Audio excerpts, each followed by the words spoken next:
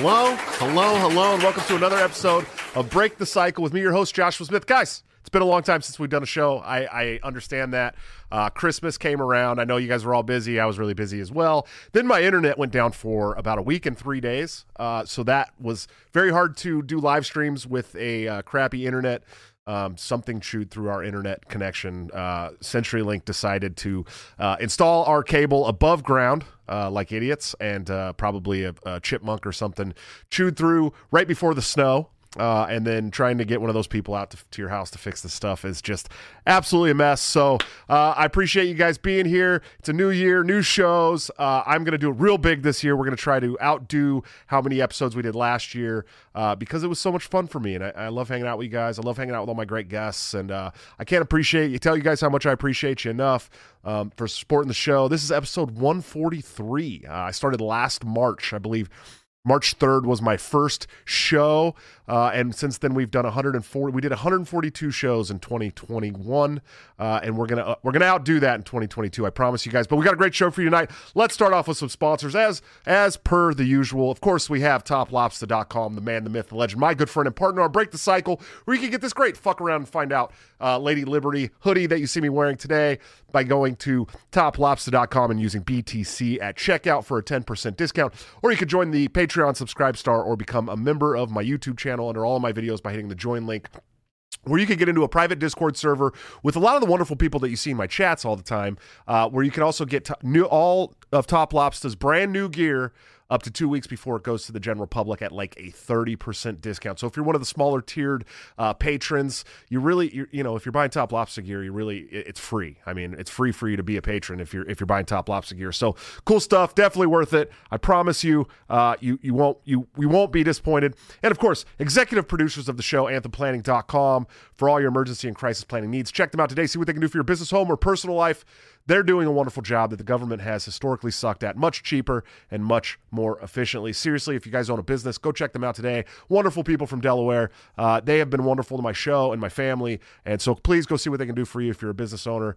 I promise you, you will not be disappointed using their services. I know some other listeners have been working with them, and they are super appreciative of all their great work. I promise you, it's good stuff. Good stuff. Guys, got a great show for you tonight. Libertarian running for U.S. Senate out of Florida. He was something that a lot of libertarians don't get elected in Florida a few years ago. He's been following me, and I've been following him for a long time. He's awesome. He is Mr. Dennis Mizagoy. Hey, sure, how are you doing tonight? Good on you, man. Thank you again for having me on, brother. Yeah, of course, man. I'm stoked to have you. I'm glad to be getting back to shows, get back into the routine.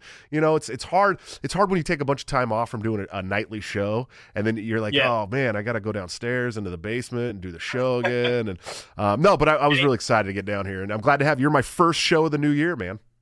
Yeah, no, I'm stoked, man. It's a nice way to start off first week of the first week of the new year, first day of the first week, man. Yeah. So I'm honored. It's a privilege. And, man, I've always respected a lot of the work you were always doing, back when you were running for chair both times, going back to the first time, you were everywhere and all over the place and talking with people. And that always left an impression with me. So, and I know how it is when you're doing a lot of work or you're doing something, you have a great routine, and then you break off that routine, especially with the holidays and whatever, man. It's takes the extra effort to get back into it, but it's good. Yeah, it's wild, man.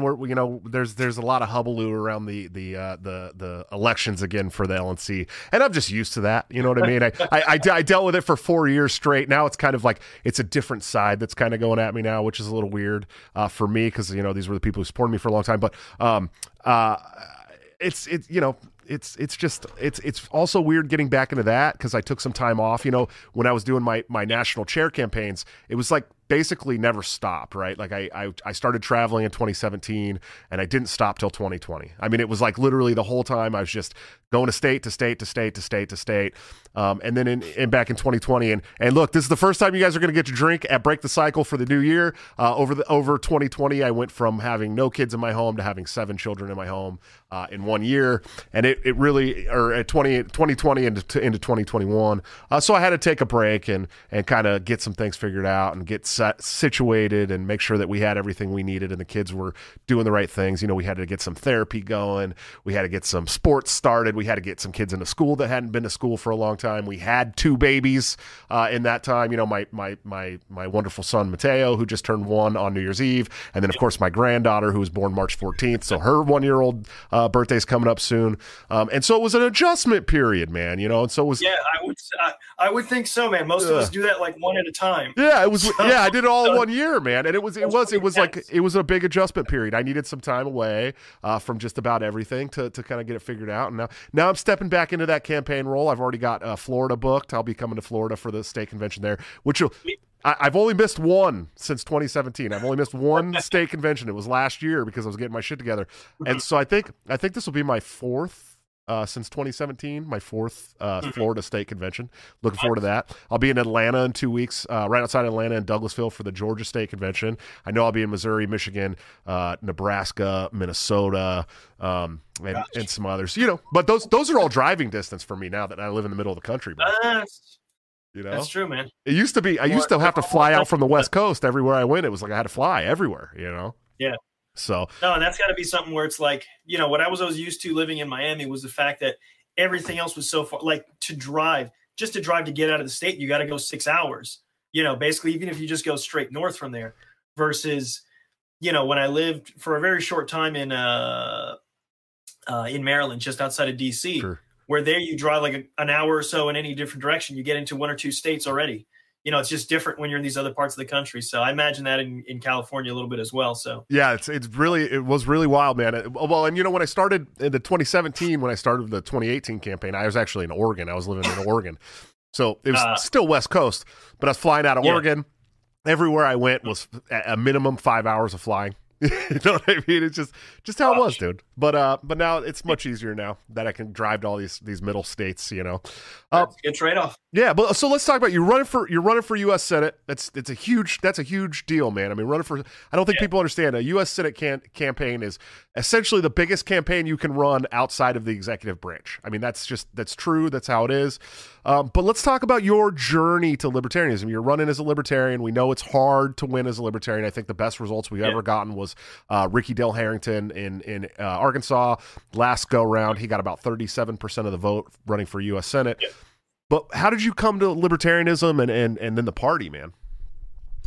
You know, libertarianism, I mean, I think I always, growing up, you know, coming from the Cuban-American background in South Florida, you know, just what you come from in that community, you kind of skew already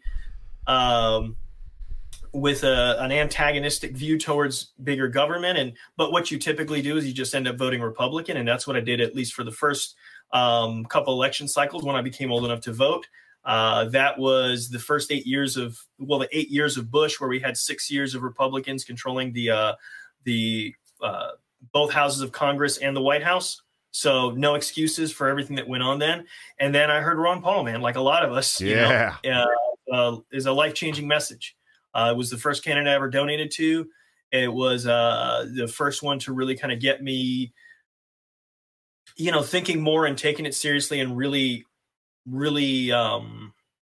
getting some kind of active and thoughtful about politics.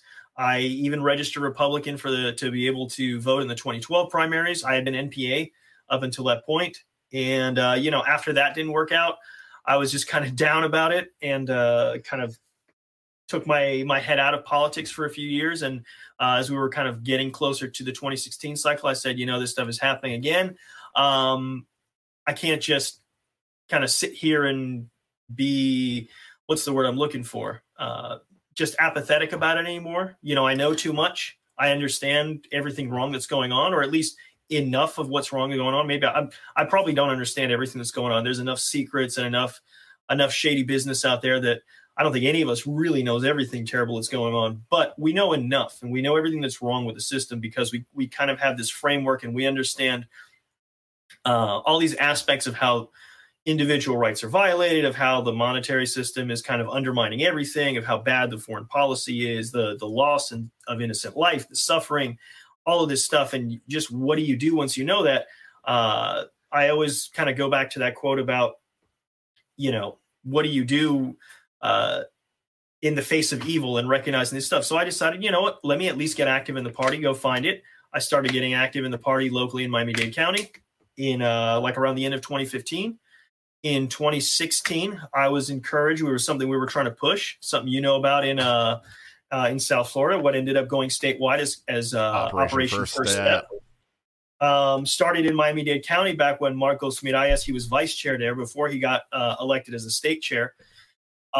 We called it Operation CDD over there, which was this kind of focus on let's get elected to the lowest local level possible. At the same time, I had some interesting stuff going on in my community. I happen to live in a community development district. It's a kind of special taxing district. The one I lived in was pretty small, and it's something that exists in Florida. But so we saw it as an opportunity. The seats were coming up for the first time to be on the ballot, and I ran against, I guess, technically an incumbent. He was an appointee because these seats hadn't gotten onto the ballot yet. It is a process for it. But I won the election with 63% of the vote, and a very interesting experience. Really in two halves, but this was, like I said, my journey to libertarianism.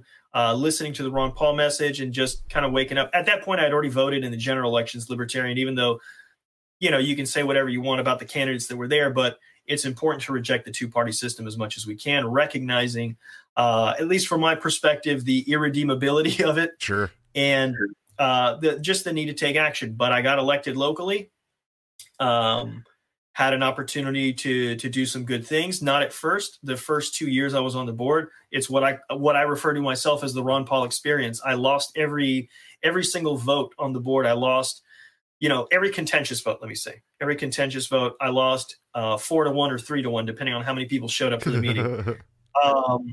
Every motion I made, except for, approving meeting minutes or adjourning a meeting, everything else I did died for lack of a second. Sure. It was a rough first 2 years.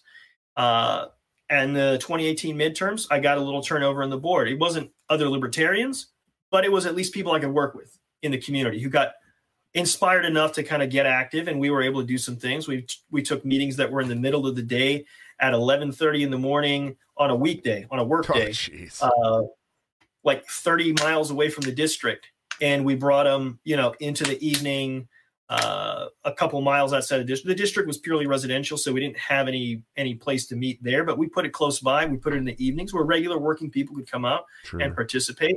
And we saved some money. We got to can a few unpopular projects, save some money, try to do that. And even down to the end on one of my second to last meeting, I got to manage to talk down some folks from projects that just weren't really popular with all the people they were going to affect, and be able to do something good there. So I spent a little over 4 years in that seat. At the same time, working in the LP in Miami-Dade County, was the treasurer there for a few years. Spent also one of the years, I think this was going into the 2019 state convention. I was on the state platform committee. So we redid the state platform. I know they've probably tweaked a few things since then, but we did like an overhaul of the state platform in it. And the fact that the whole thing went through 2019, was that Tampa? Yeah. Yeah. Okay. Yeah, it was a Tampa convention. Yeah, that was a fun one. Yeah, I think you were out there for that one. Oh yeah, I was there. Yeah, for sure. That was the one. I think you were there. That was the one I was out. Everybody was like inside, and I just like meandered outside because the convention was right next to the pool. And then I was like, what? I think I'm going to get in this pool. And then I was just floating around the pool drinking because I wasn't like, I don't think I was campaigning yet. Maybe I was. Mm-hmm. But that's the one that I hosted the panel, the Mises panel with Walter Block, Jeff Deist, and Tom Woods, and I was the moderator of that panel. And I'm going, why the fuck? Why am I up here right now? This is ridiculous. These people are way. I was like, I can't even come up with questions smart enough for these guys. You know what I mean? It was wild, dude. Yeah, dude, I think you've done a lot of great work, and like I said, you're one of the libertarians that has done something that most libertarians haven't. You've been elected, which is huge, and you started small, and that was kind of the spirit or the essence of Operation First Step, right? Yeah, no, it was all about the first step is see where we can get people started, get people elected into local office. Where do we have opportunities? So we looked at obviously, it's going to be, particularly in Miami-Dade County, where we really, really started it, Almost everything is nonpartisan, local offices, but you look for stuff with small districts, things that maybe not be contested at all, or even if they're contested, like in my case, it was contested, but is still within reach, within the kind of effort we can put forth. Obviously the bigger you go, the more difficult it is. But that was part of the idea. And then again, but it's just a first step. That's not the end goal. It's the first step. The first step is get some people elected, get people on one side understanding how to do some of these things as far as campaigning and building stuff up. On the other side, getting people experience running for and serving in public office. Because at the end of the day, to be able to compete at a higher level, you got to build kind of a pipeline of candidates. You can't just say, well, and look at it, it's kind of what we do. And it's unfortunate because everybody who's not like a big party retread, unfortunately, is somebody who has no experience in doing any of this stuff. Usually, like the people we put at the top of the ticket. And no offense to those people, I like those people, and I vote for those people, and I'll probably vote for any one of them that makes it through the process, through the party, to be the Libertarian Party candidate in 2024. But I think there's certainly value. Obviously, Donald Trump was an aberration in a multitude of ways, but realistically, if we want to compete at higher levels, we need to build up a pipeline of candidates. And that was part of the idea as well, was to kind of start people off in a place what was accessible. And then hopefully over time, we would be able to have people ready to take it to the next level. A better example of that would be like probably Martha, who she's elected on community council over there, and now she's running for county commission.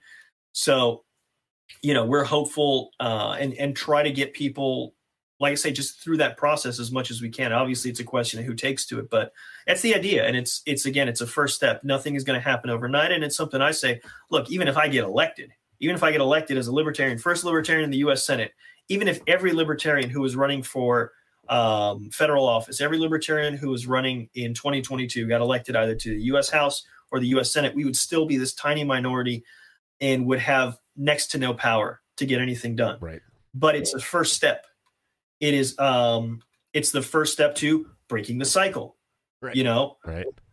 It's something that I talk about and I try to emphasize with folks about what's going on today. We look at all the insanity with COVID over the last 2 years.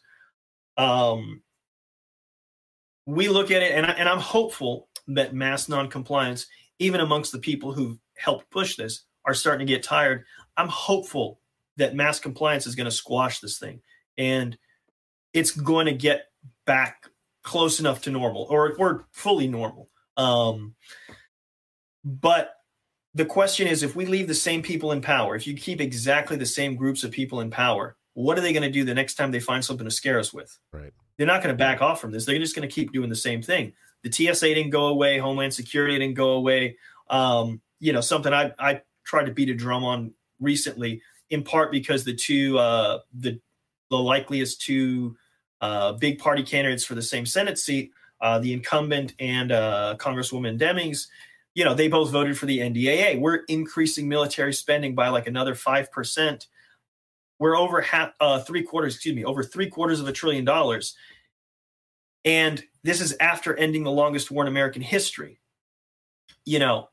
This stuff doesn't go back. So anything that they can stoke people's fear with and take an inch, they're going to take that much and more. So none of that's going to change as long as we allow it to go on.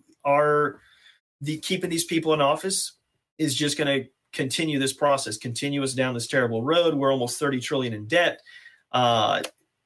amidst so many other problems, and it shows no signs of slowing down with the people we got in there. Sure, absolutely. So you bring up some issues. Obviously, the theme of this show over the last year has really, we really have beat this COVID issue to death, but I think it's the issue of our time, right? I've dealt with a lot of really crazy shit in the 38 years I've been alive, almost 39 years I've been alive, between the endless wars and the war on drugs and the bailouts and the Patriot Act and I don't see anything that's more tyrannical than what we've dealt with over the last 2 years during COVID. I mean, it's just been horrendous. And so how could we not bring it up on the show? But I mean, so going into the Senate, going into the House, let's talk about it. I mean, what do you think as a libertarian? What do you think you can accomplish there should you get elected? Especially, involving this COVID stuff. I mean, what are you going to start pushing for as soon as you get in there? It's actually funny because somebody threw an answer to a question at me, and I didn't give a good enough answer on this on a live stream I was doing maybe a week or so ago. And one of the things I think what we need to be able to do is actually to reassert or to assert some of the constitutional guarantees. In particular, I say when we have guarantee to be secure in our life, liberty, and property, or that our life, liberty, and property. Oh man, the words are all a jumble right now. That's okay, buddy. I get it, dude. It's a Monday, right? But without due process, and in particular, emphasize that liberty. The idea that people would be, and again, here in Florida, we've been pretty fortunate. Even if I say it's not necessarily because the folks in our state government are necessarily so committed to liberty, but they've been on the right side of this issue by and large. So I'm thankful for that. But in other states where you guys have had more serious kind of lockdowns and perpetual this stuff, the idea that anyone would be getting in trouble for leaving their house at the wrong time of day and all this sort of stuff, to me, that's a pretty clear violation of liberty. Because if you said, again, where do you draw the line? If I say you can't leave your house at all, that's basically house arrest. Right. That's clearly a violation of someone's liberty. So if you restrict it, again, if you justify it with fear of a disease, it's doesn't make it more constitutional. The constitutional requirement is due process if you're going to violate someone's life, liberty, or property. So I think maybe reasserting a little bit more of that is something we can do through legislation, at least at a bare minimum. One of the things to try to do, again, it probably won't happen overnight, would be defunding the agencies that are a part of this stuff, like OSHA. If you can abolish it, obviously even better. But if you can find the support for that, I don't know that you'd be able to find that with enough people yet. I know a couple of industries that would be totally cool with you abolishing OSHA, buddy.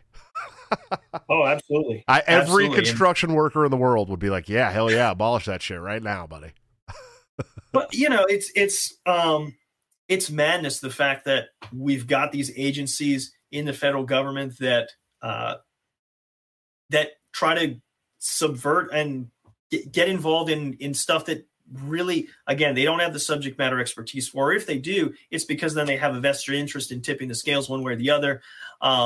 It's always been this way. And all of these government agencies are run by folks with agendas, which are, again, not to be these perfect angels that just want to make everything perfect. And even if they did want that, they wouldn't have the knowledge to do it, because nobody has the knowledge about every unique circumstance that can exist. So just get them out of the way. Just get them out of the way and allow people to work some of these things out.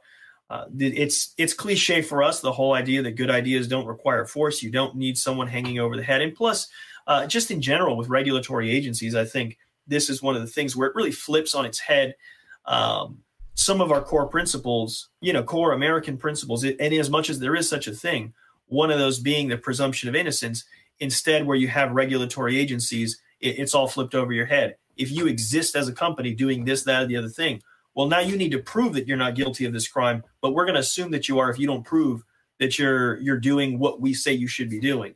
And it obviously it compounds the cost of everything, and it just imbalances things, creates inefficiency where it's not necessary, overall weighing us down and diminishing the the ability to improve our quality of life, because so many resources are sapped from everything else productive to go into this realm.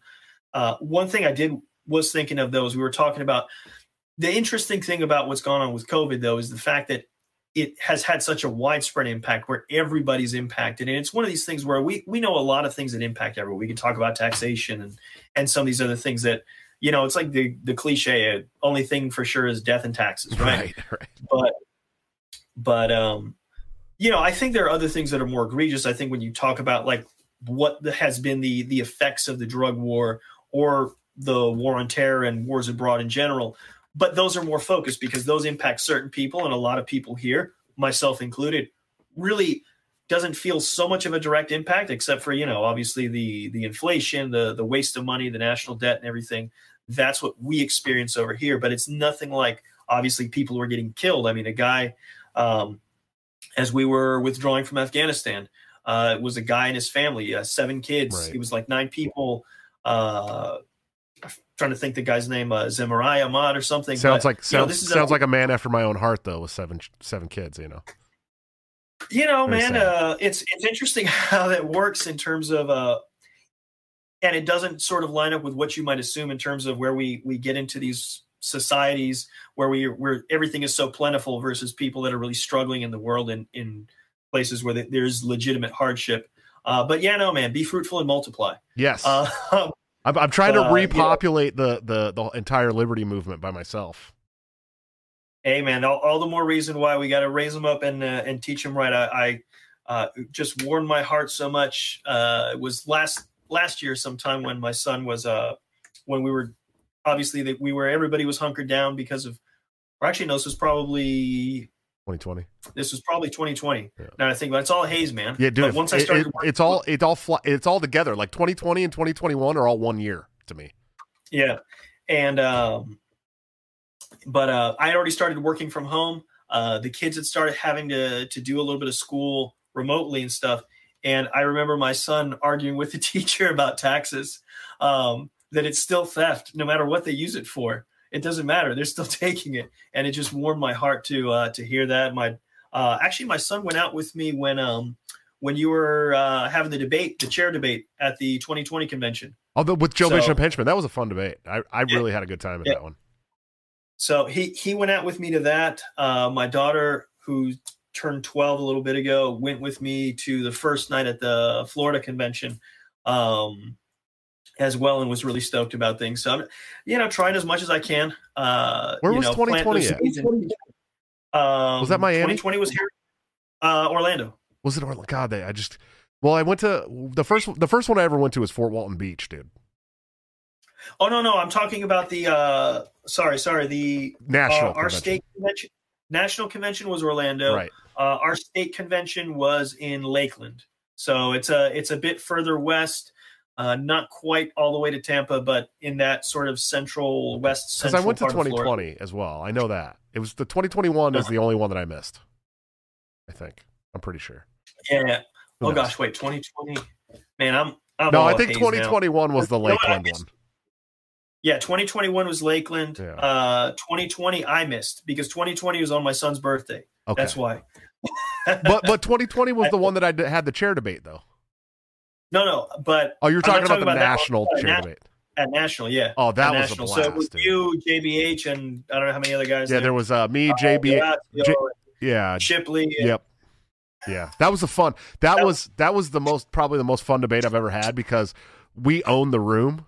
Like because remember half that convention was online, and we owned the room. I mean, the room was ours, and people were just screaming and chanting, "Break the cycle!" I was like, "This is the greatest thing!" And this was before I had done the show, right? Because that was for you, those who don't know, "Break the cycle" was my campaign slogan before I ever did a show. And so people were just screaming, "Break the cycle!" For like 5 minutes after the debate was even over, they were still doing it. I was like, I felt like a rock star, man. It was great.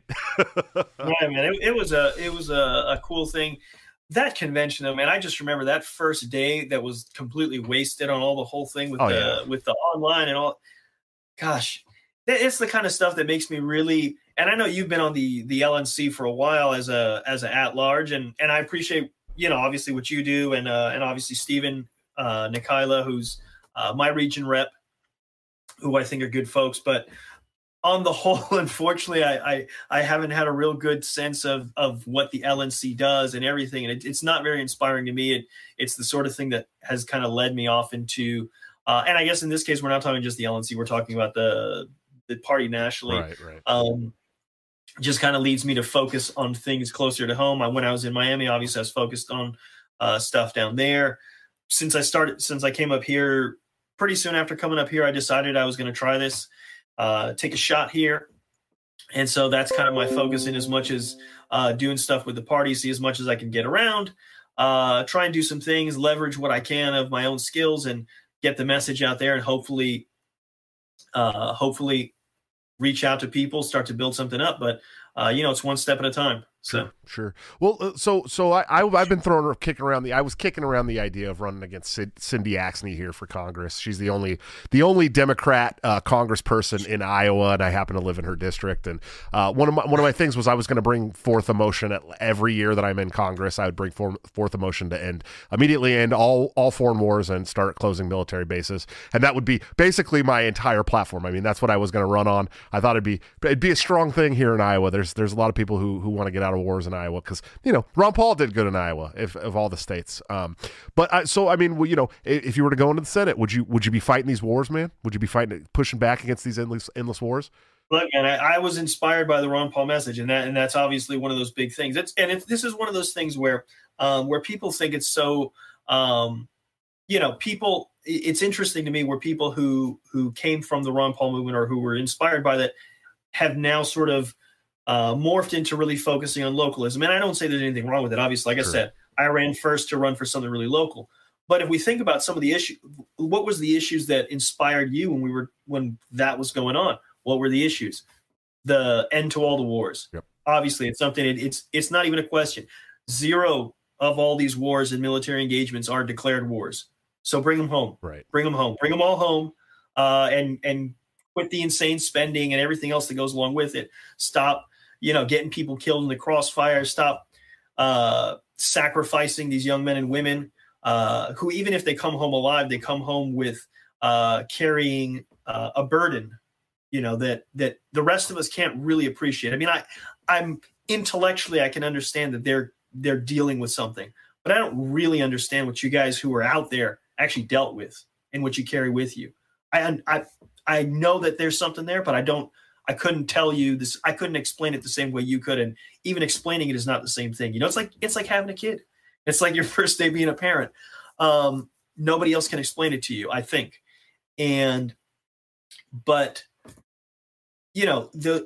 of course our monetary system, the Federal Reserve, this is not stuff we can address locally. These are things we need to attack that power structure and at least give it a shot. We sit here and we go on about how Republicans suck and Democrats suck. Oh, hold on. I lost you, buddy. I lost you. Wants to go you still there? Peek from the website, Mississauga.com /issues. Sorry, I lost you. Something happened. I boomered the audio. I boomered the video, but we're back. We were talking about the Fed. We started talking about the Fed. I got excited. My hands started shaking. That's what happened. But no, man. I've got at least some of my takes on these issues, in particular with foreign policy. Like I say, bring them all home. Quit all the crazy spending. Cut the foreign aid as well. We shouldn't be meddling. Again, it's real simple, and it's not isolationism. It is normal relations, free trade with everyone, even the people we don't like, because you're not going to have any influence anywhere. You're not going to be able to actually make a positive impact in places by doing the stuff we've done. And if there's any better example of it, I think should be Afghanistan, in a really different roundabout way from what happened in Vietnam. Obviously, what drove the U.S. out of Vietnam and made people very gun shy about it was the loss of human life. Hi, kids. Do you like violence? Are you sick to death of pussyfooting around the truth while being constantly fed lies by news and big tech tyrants? If so, then come join me, Dan Smots, on The System Is Down, where we get weird, have fun, and dig into all the dangerous taboo topics like conspiracies, politics, religion, culture, current events, and everything your family just prays you don't bring up around the Thanksgiving dinner table. And I know that reality is scary to some people, so if you're easily offended, just ignore this and go back to making cat memes or whatever. But if you're ready to change the world for the better, come join me on The System Is Down at tsidpod.com or wherever you get podcasts. That's tsidpod.com, because the system is down and truth is taking over. And we didn't have that now because it's just a different kind of warfare. The technological difference, the advantages that we have didn't lend itself to that. But what still happened? We spent 20 years, trillion, probably at least a couple trillion people dead in the both the locals and some of our troops dead, along with the folks who came back. Like I said, carrying that burden, many driven to suicide. We're talking about at all-time highs for both veterans and active duty in terms of what's been recorded in the past. And all of that sacrifice over 20 years, and the Taliban took back over in a week. Literally within a week. It was. I don't even think it was a week. Yeah, I think it was like 5 days or something like that.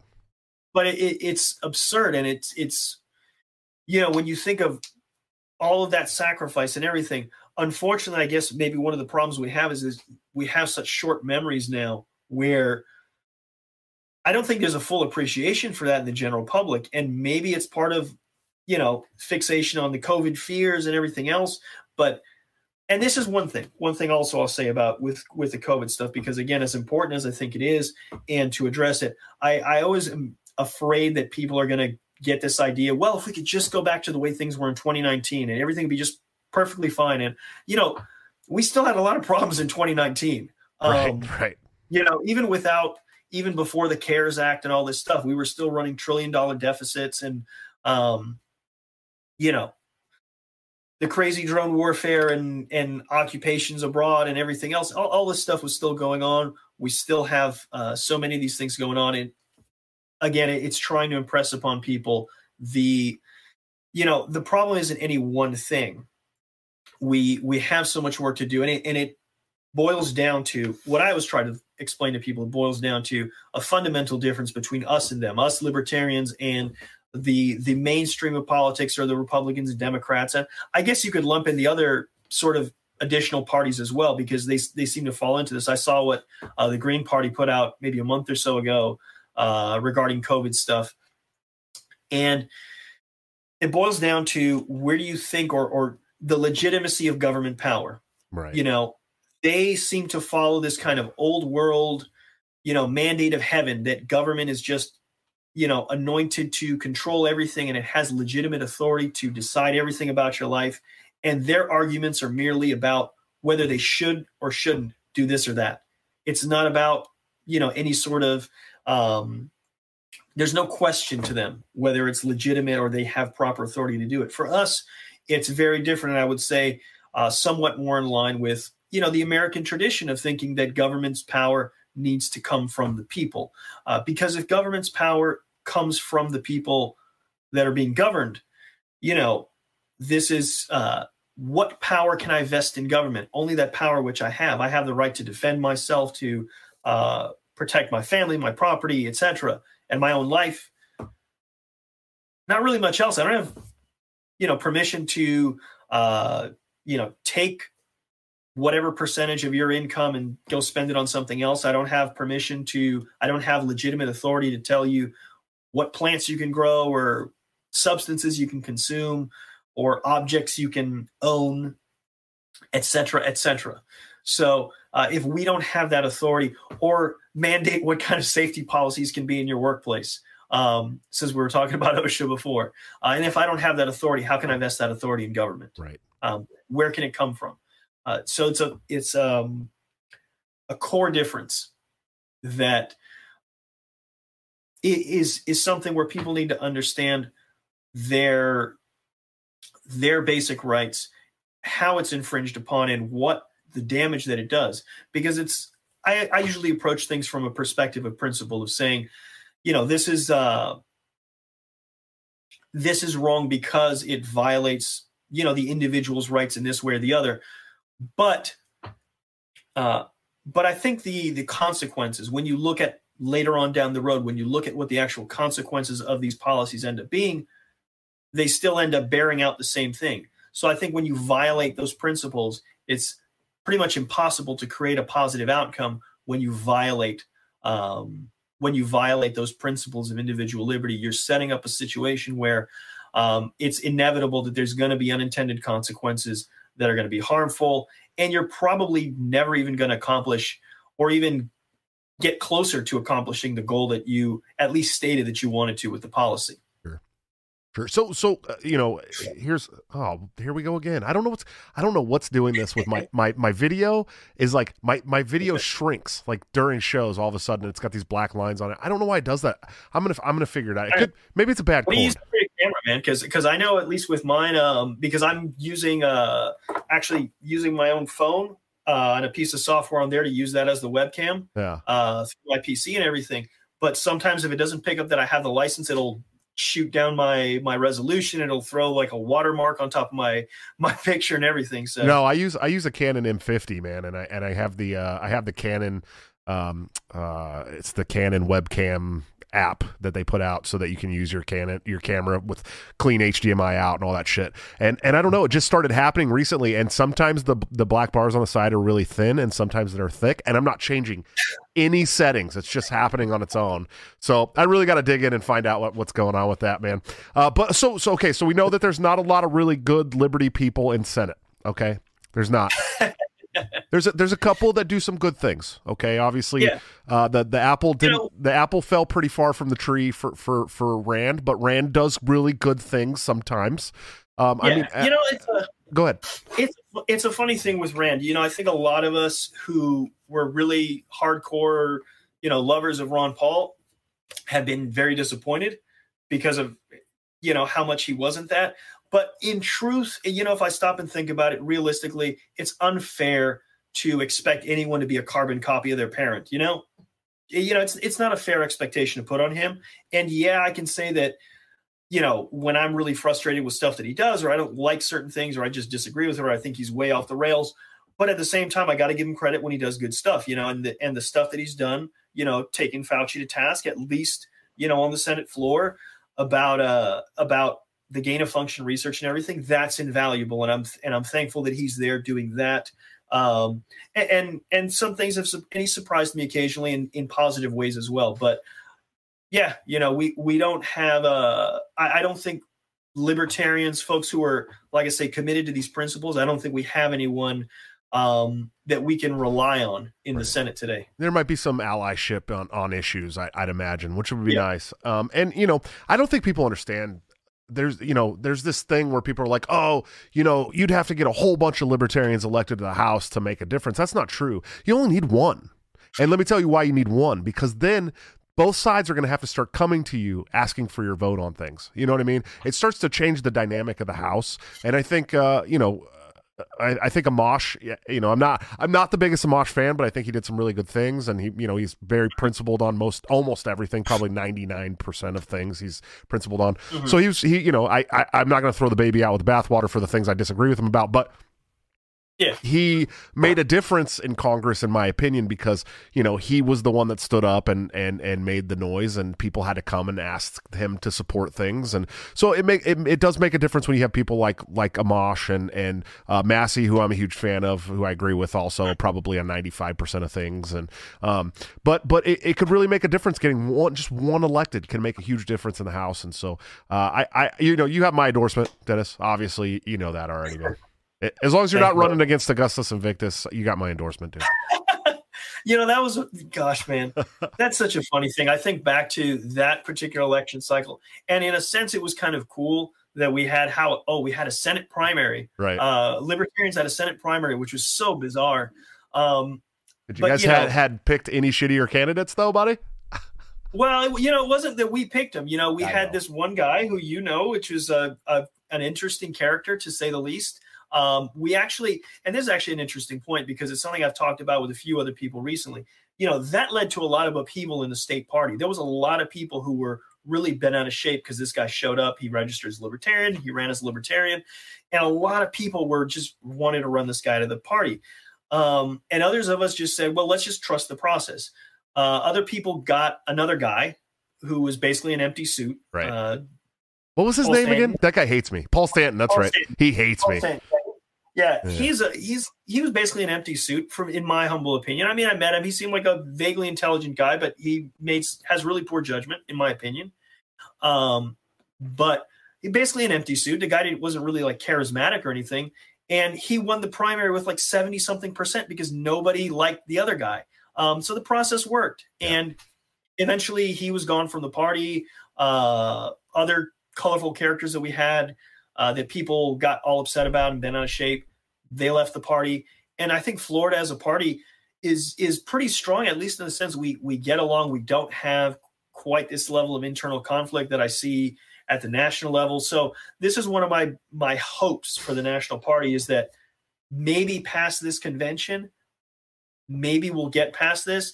The folks who really want to cry and say we're going to leave or this and that will leave if they're going to leave. And folks who stay, regardless of what side they fall on, if they're serious about getting work done, they'll work together, whether it's old guard, new guard, or whoever. Sure. You know, so I'm hopeful that sort of something similar to that will happen in the state. Because I think, at national level, because I think at the state level, we've had that happen in Florida. And at least my experience from the first convention I was at to the more recent ones, and just my interactions with everybody in general has been so much more positive. And so, I'm hopeful to see something like that happen at the national level. It's growing pains, we'll man. See. That's what happens. It's normal. We got to have these debates to iron out what we're going to be, what our identity is going to be as a party. I mean, a lot of people talk about how, the Libertarian Party's been around for 50 years and they haven't gotten anything done. It's like 50 years in the grand scheme of things is not a lot, dude. Like, it's not a lot of years. You know what I mean? And I think that there's been this battle for the soul of the party for a long time. You had the cases, you had the Cato Mises split between Rothbard and the Koch brothers way back when. And, and then that wing of Liberty kind of took it over for a while, and then now the Mises wing is like taking it back over. And so I think if we could kind of iron out this, this identity for the Libertarian Party, I think they could be really, active and get a lot of things accomplished. And I think that's where we're getting to. And I think a lot of the riffraff that kind of just came in so that they had these little positions, that made them feel important, so they could write on their blogs about what they do as, these libertarian positions. I think that those people are going to walk away. I do. I think, we've already seen a lot of them walk away. People like Andy Craig, who really just stuck around and talked shit to people all the time. He didn't really do, in my opinion, anything important. He was on the platform committee and all these committees, and it was like, that's great. What are you doing in the real world? You know what I mean? And so when those people walk away, I'm not going to cry. I'm not going to cry about it. I'm going to be like, I'm going to sayonara. We got shit to do now that we're not constantly fighting on these boards. And so that, that's my hope. And that was my hope in 2017 when I started running, was like, hey, we I wanted to unite with people that were good faith actors. And people who were principled as well. My two runs really highlighted who were the not good faith actors and who were not principled and who was just here for the small pond. And so, even if I never do anything else, I know I accomplished that inside the party, but I think, it's time for a lot of these guys to start working, outside of their little bubbles anyways, man. But, we're getting close to the end of this thing, but before we go, so you have something in common with Mitt Romney. You are Mormon, and so I want to talk a little bit about how your faith has kind of shaped your political views and stuff as well, because we talk about faith on the show quite a bit with some other characters and stuff, but it's not a faith that I've had on the show, so it's kind of exciting to talk about. So has that helped shape your political views and principled views? Sure. Yeah. I think it's actually funny. There's a clip I would go, and I probably have it saved somewhere in like my some YouTube playlist that I might throw in somewhere, which was like a clip where both Ron Paul and an old church leader, Ezra Taft Benson, who had actually worked also for a time in the Eisenhower administration, but we're both quoting Bastiat, or both talking about Bastiat and the law and stuff. And so, but no, sort of the core fundamentals, at least of my faith. And I'm a convert. I joined the church. I got baptized in my early 20s. So it's not necessarily the religion I grew up with. It's the religion I chose. But, or I even to say not even chose, but I came to have a testimony of, a faith in, and so, or a recognition of the truth of, if I want to say it that way, if I want to be a little more bold about it. But, part of the theology, even just the most basic stuff, we talk about the plan of salvation. One of the things we talk about as a core principle is that humanity's free agency. We don't believe in things like being accountable for original sin, that you're kind condemned for something that someone else did. You're responsible for your own actions, which is pretty much in line with libertarianism. Also, the idea that we're supposed to be here, we're given our freedom. Literally, we talk about this war in heaven prior to our existence here. We believe that our spirits existed prior to this. And so when the plan that we're going through, the process that we're going through, part of it is to come to the earth and receive bodies and have our freedom to be able to make choices, to learn. We make mistakes, but as we sin, we have the atonement of Jesus Christ to be able to redeem ourselves. But it is freedom is a key component to this, where literally what the plan of Satan. Yeah, I can't rephrase this any other way. The plan of Satan literally was send everybody to earth with no free will and force everybody to be good, right. Which to me honestly sounds like a lot of what people want to do with government. Force everybody to be good, force everybody to do the right thing, which is really does not allow people to grow, does not allow people to reach their potential. When people are not free, people are at their best when they're free. That's been what I've observed. There's also just in terms of this idea maybe of a liberty sort of minded governance in the very early days of the church, the 1840s. The church was so early history of the church before the church actually gets out into Utah and settling out there. The church is actually established in the Northeast. They're migrating bouncing around between a couple different places. In the 1840s, they settled in a place in Western Illinois called Nauvoo. And at the time there, the first prophet of the Restoration, Joseph Smith, he's also serving as the mayor there. And there's this great quote where a reporter asked him, how do you govern your people? Because he observed that things were running pretty smoothly over there. And he said, I teach them correct principles and they govern themselves. Nice. And I think to me, that's the ideal, right. Is not a situation where we're going to, again, what we see so much of today, where people are trying to this top down decision-making for people, for regular people that they don't understand, they don't know. Instead, we believe in teaching folks and allow them to make these choices. Now, it might seem a little strange to have this emphasis on liberty when you think about a faith that, I think from the outside people view as having a lot of constraints. The fact that I don't drink, don't smoke, I don't even drink coffee. Right, like no caffeine, right? Do you drink any caffeine at all? I mean, I take Excedrin, which has caffeine, but I would die, buddy. I would die. It's not technically a prohibition on caffeine. There's this some folks sort of push it to another level and get into this whole thing with soda and caffeine-free soda, but that's not really doctrinal per se. So not that I want to start any fights with other folks in church or whatever, but some folks are kind of more about that. Some folks drink soda and it's whatever. Nice. But there's restrictions, but it's stuff that we choose, and it's that important part that you choose to do this. There's even some other stuff in there where, without going off in too much of the time, where people might view it as being more aligned with some other kind of political views, but voluntarism is key. We choose to do this. We make that decision, and everything. Gosh, I can't remember where it's from, but this other quote, I think it was from some old hymn or something, but something about that God will force no man to heaven, right. And so I think freedom is core to it. Going back to when I was talking about with Ron Paul always made a big emphasis, and it's one of the things where I'm kind of not quite on board with everybody who wants to get into the whole secession movements and stuff, because I do think that the Constitution is valid. You get a phone call? It's not a phone call, it's an alarm that I have set for normally, because I'm not usually doing this at this time of day. So but gosh, what is it? Ron Paul always made a big emphasis on the U.S. Constitution. I know I understand the Lysander Spooner kind of viewpoint of, well, the Constitution really hasn't succeeded in anything. The Constitution's papers, words on a piece of paper. Right. We in our church, we view the Constitution as being kind of inspired. Me in particular, I look at the Bill of Rights, and we can talk about individual rights and life, liberty, property in a way that and understand that. The average person isn't so engaged in politics and they don't get it. But, simple things like, say, freedom of speech.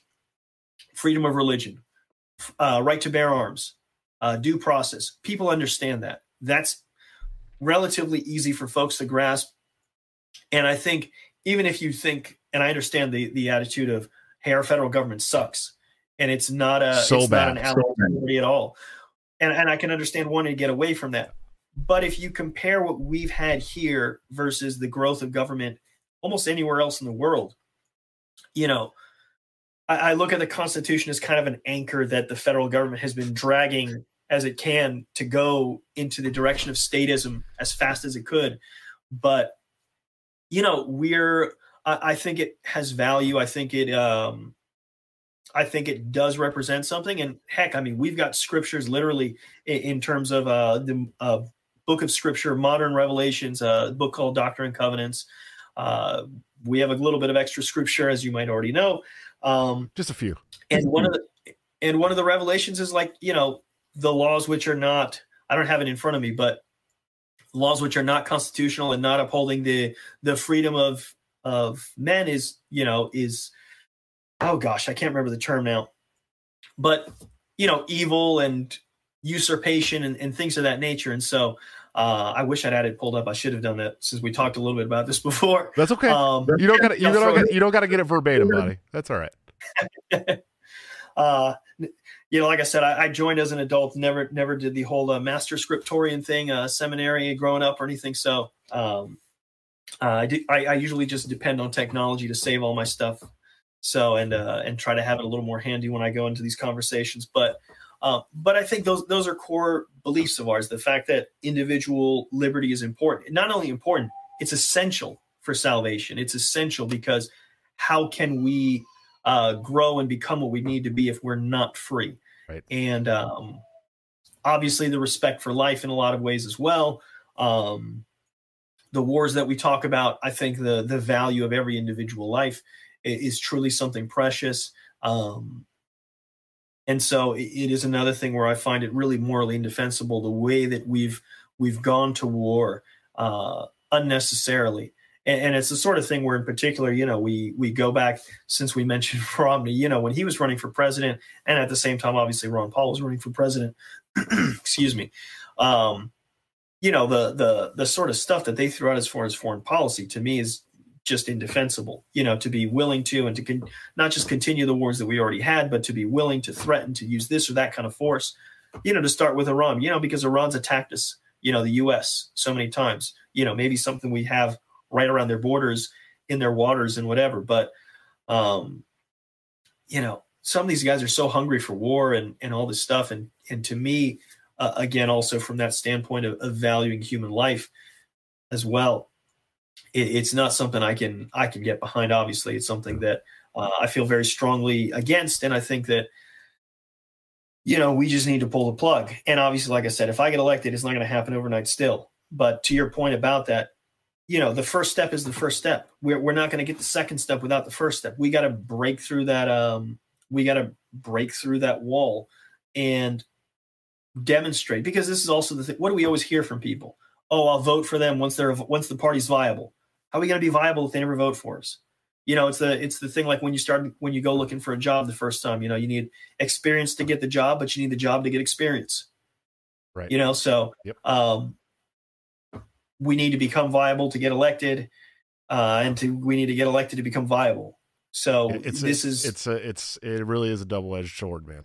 Absolutely. Yeah. 100%. Before we move on, we are getting close to the end here, but I want to give a shout out to all the people that have come over from the Mises Caucus stream. I know that Michael Heiss and Angela and one of my favorite people, Aaron Harris, one of my favorite people in the world, we're having a stream to kind of address the vice chair situation.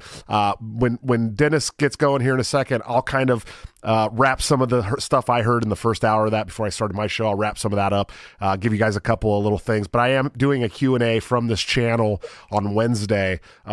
It'll be a Zoom Q&A, so you guys can pop into the Zoom. It'll be broadcast to this channel if you don't want to be a part of the Zoom. So just so you guys know, but let's, before we go, sorry, and I've been sick, so I'm getting a little better, and if you guys hear me snorting and coughing and my throat's a little dry, but I want to address some of these super chats before we take off. Dave Benner, who will be my guest tomorrow night Dynamite, thanks for the $5 super chat. He said, nice beard, and use this paltry donation to get some more states on your vice chair campaign. LOL. Yes, sir, I will. Shannon Lee, $5 super chat. Thank you. She said, born and raised in Miami. Keep up the great work. I'm up in Panama City now, but love to see you kicking ass. Need more libertarians down here. Shannon will be voting for Dennis, right? Right, Shannon? Right? Kenneth Wiley. Oh, Ken Wiley. What's up, buddy? $5 super chat. That's another one. That's another one of those Florida libertarians that I respect. Ken Wiley a great deal. I really like that guy a lot. He said Marco Rubio is the Eric Swalwell of the Senate, only smart enough to repeat what he's told to say, except that Marco Rubio has never ripped ass on national television. So, and Eric Swalwell definitely did. And then the last one, I want to get to this. Medic Knight, $10 super chat. Thank you. Dennis, who do you think the Democrats will nominate for the Senate in Florida?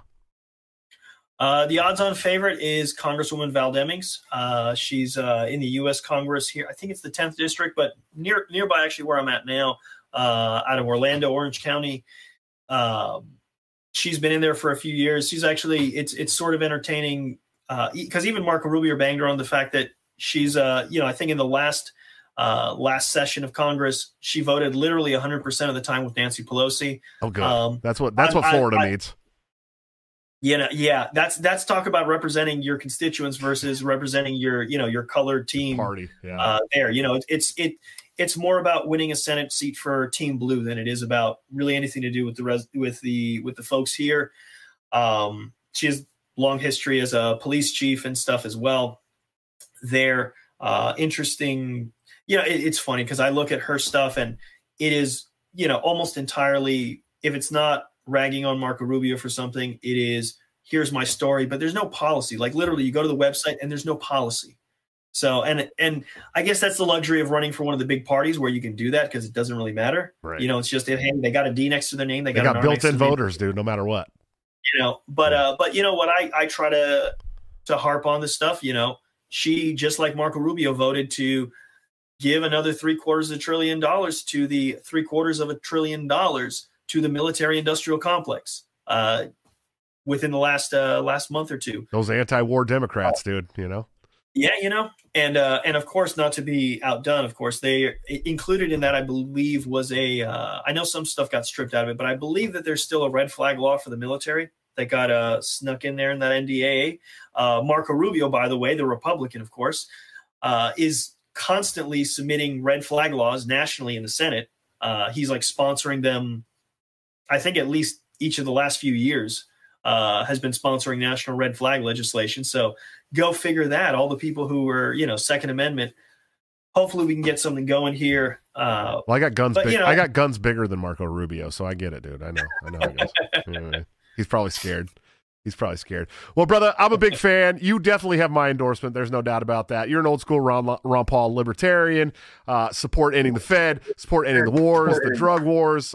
You're really attacking the correct issues. You definitely have my full endorsement, brother. Where can these wonderful people that watch my show and listen to my show find you, support you, help you out, do all these great things, man? So here we go. We've got the URL that's been here at the bottom all this time. I'm going to put another URL right up here. It says mrsegoy.com/donate. You can go right there. If you just want to hurry up and get to it, go to the donate page. Anything you can do, have the kind of preset what the limits are and everything. So you can go ahead and donate. Every cent counts. It makes a difference in terms of being able to reach folks and message and even just ensure our position there. Nothing is guaranteed here. So I'm trying my best to give us an opportunity. I think it's important for us, particularly here in Florida, where this race is probably going to be one of the most high-profile ones this coming year, or this year. Actually, no, it's 2022 now. So this year, this is going to be one of the most high-profile races because you got Rubio as a former presidential nominee, or not nominee, but presidential candidate, and Val Demings, who was pretty big in the Veep stakes for Biden last year, or not last year, in 2020. So I got to reorient myself. Sure. It's this whole thing. Hey, Happy New Year, everybody. Yeah, Happy New Year. COVID, I'm telling you, 2020 and 2021 were all 1 year because of COVID. That's how it works. But trying to give folks an alternative to all of that. Like I said, nothing's guaranteed here, but here in Florida, we have the opportunity. I think we should have liberty in the conversation. That's what I want to do. I don't want us to sit it out if we don't have to. Sure. So I'm willing to put myself up there. I'm not asking anything more of anyone than I'm willing to do myself. So I'm putting myself out here. If you guys can, like I say, I'll throw it back up here just for the sake of it. Come on, visit me here at the URL. I'm going to try to get out at a few events, trying to be down in Broward on Friday night, maybe in Volusia County on Saturday. We'll see. That was my plan. So, but visit the website, particularly if you're out of state or whatever, but you want to help out. Please go there. Whatever you get, whatever you contribute. Man, I'm so tied up. It's too late in the day. If you can contribute what you can.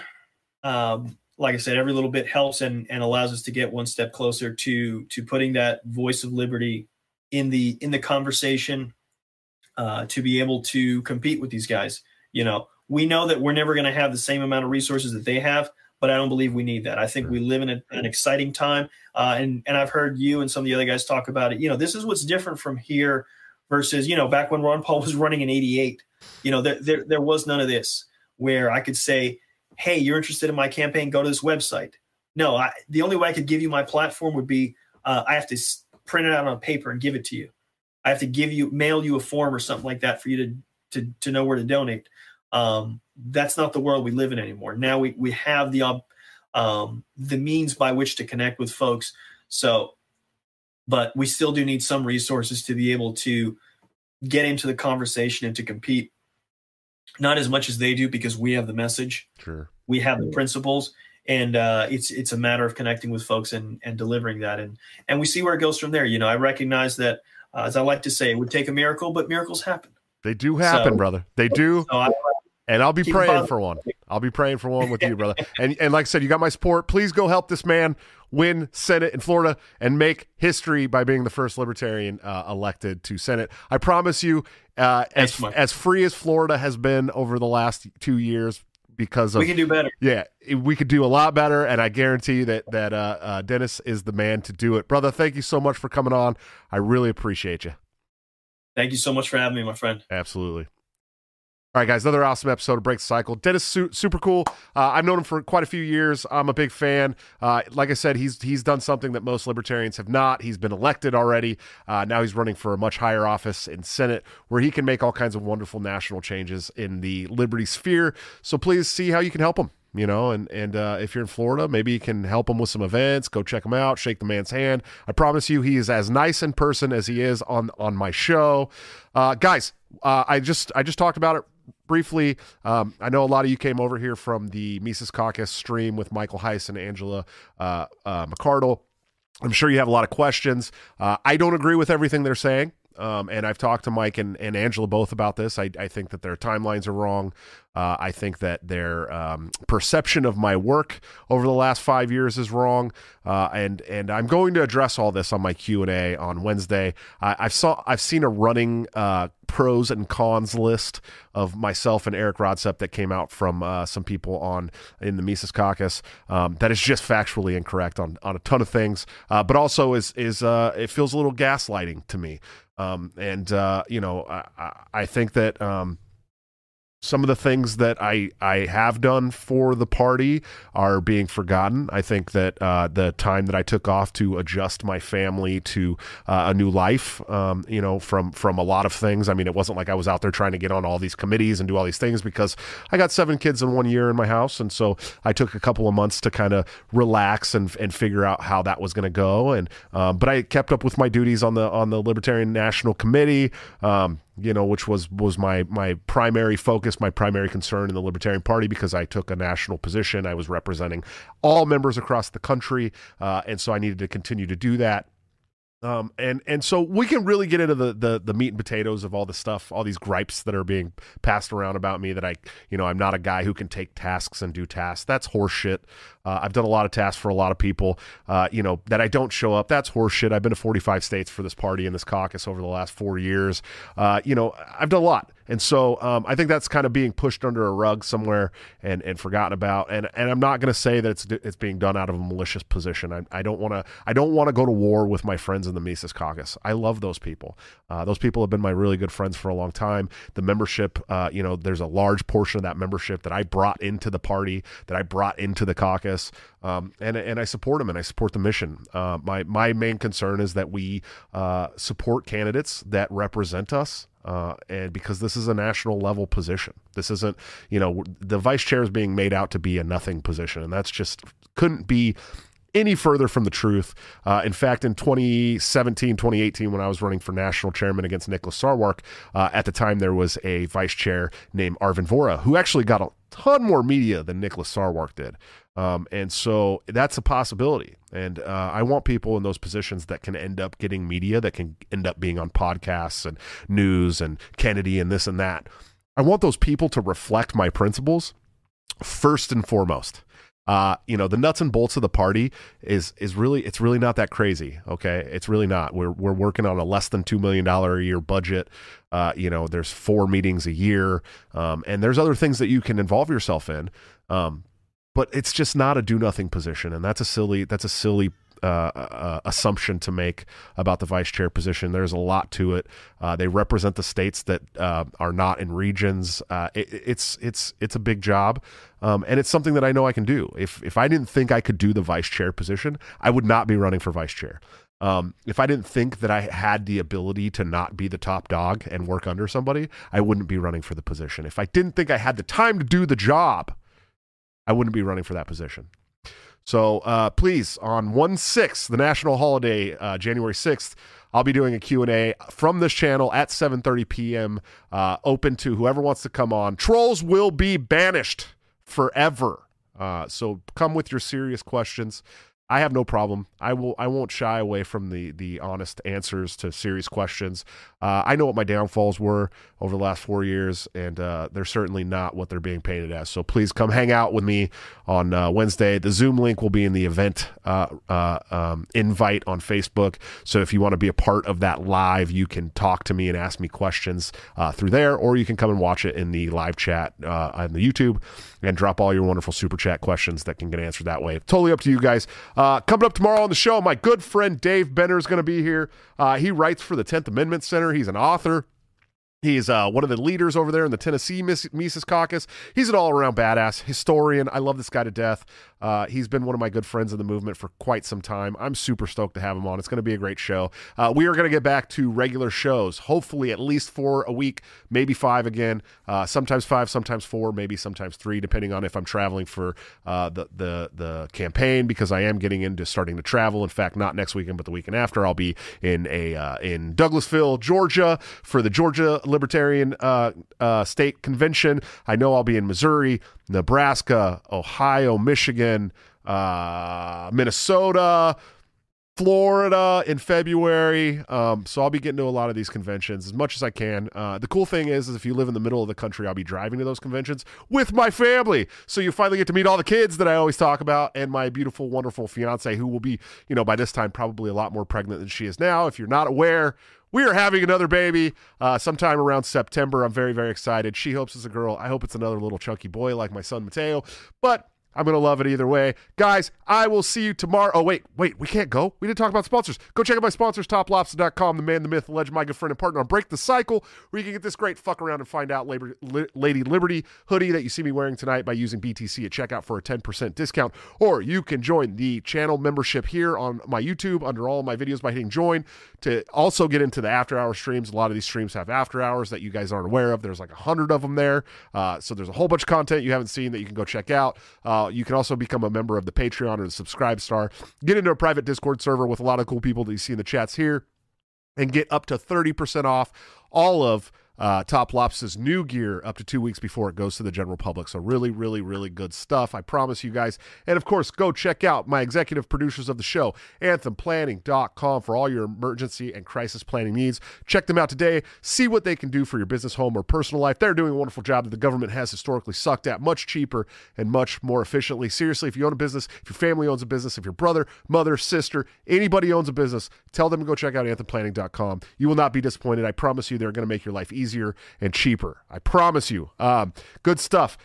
Guys, also Reed Parnell, shout out to Reed Parnell, became a new executive producer of my show this week at the top, well, not the top Patreon level. The top Patreon level is $2 million a month, and that's to shut me up all social media forever, as long as you're paying that $2 million a month. The losers haven't taken me up on it yet.